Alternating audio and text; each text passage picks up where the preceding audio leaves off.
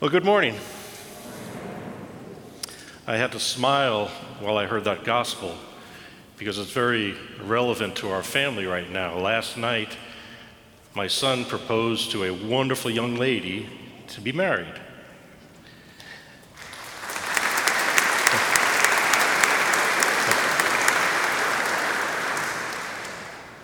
When it gets closer to the wedding, I'll have to talk to him a little bit about the wine thing because I can't do anything about that. But in a lot of the movies and sometimes the stories and books that we read, there's a particular type of character that's there. And it's what I would call the perpetual optimist, the person that is always positive, always seeing the silver lining, the good side of something. And they're great to have around. They're people like, for example, in the movies, let's say, I think of Clarence from It's a Wonderful Life. I think of Rudy from the movie Rudy. I think of Tigger. I think of, well, it's funny because I talked to my son-in-law and my daughter about it, and they first said Joy from the movie Inside Out, which I had never even heard of that movie. So one day when I was babysitting and the baby was sleeping, I watched the movie. And she personifies exactly what I'm talking about. A person that sees the positive side of everything, sees the beauty in life. We love to have those people around us. And then I think if you think about your life, you know people like that. I've got a couple in my life that are like that. And I love to be around them because they balance me. When I'm negative, they're always up. And they help out with me getting through life. Back in the 70s, there was a professor out at the University of Southern California. You may have heard of him, Leo Buscaglia. And he taught a course called Love. And he would travel around the world and he would speak about love and beautiful speeches that he gave.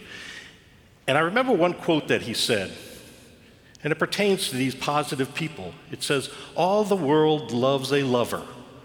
We think they're a little crazy sometimes, but we like to have them around." And I think that's very true. So why am I talking about this with this gospel reading? Well, I'd like to look at this gospel very briefly here from two things. The first thing is the miracle itself. This is Jesus' first public miracle that happens. And who does he perform that in front of? The servants, the lowest people there. And it reminds me of the nativity story. Who were the first people to hear about the birth of Jesus Christ? The shepherds, the lowest of the lowest there. Shepherds back in those days were criminals. They were outcasts. That's why they lived in the fields with the sheep. But they were the first ones to hear the good news.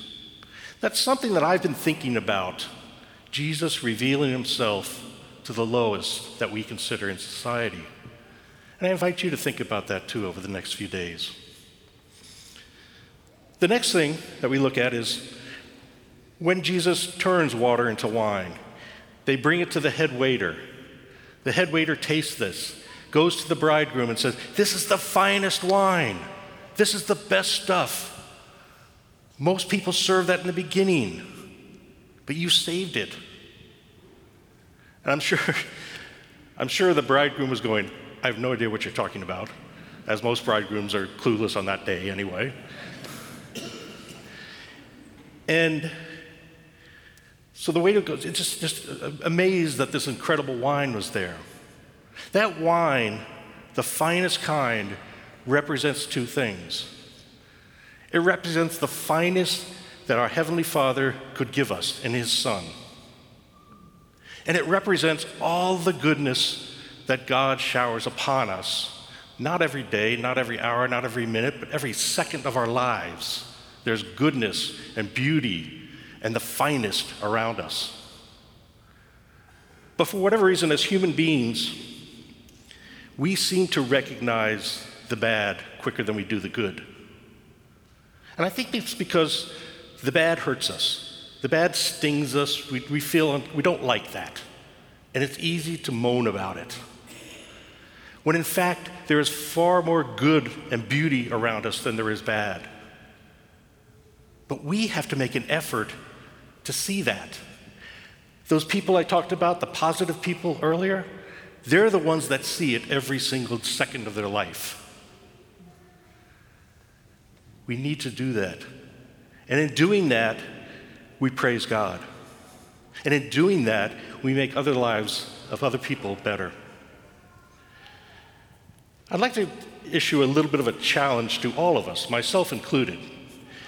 And that is, I know this is the new year, and I know we have all made New Year's resolutions, lose weight, exercise more, whatever it is. But I'd like to propose another one, and that is that once a day, just once a day, recognize something beautiful that God has given you in your life. See it, voice it, but not only recognize it, thank God at that moment for it. They say it takes doing something 3 times to make it a habit. Next 3 days, make an effort to do that, and hopefully it becomes a habit. I'd like to leave you with a quote, and this is from St. Augustine. And he says, "Indeed, man wishes to be happy even when he so lives as to make happiness impossible." Amen.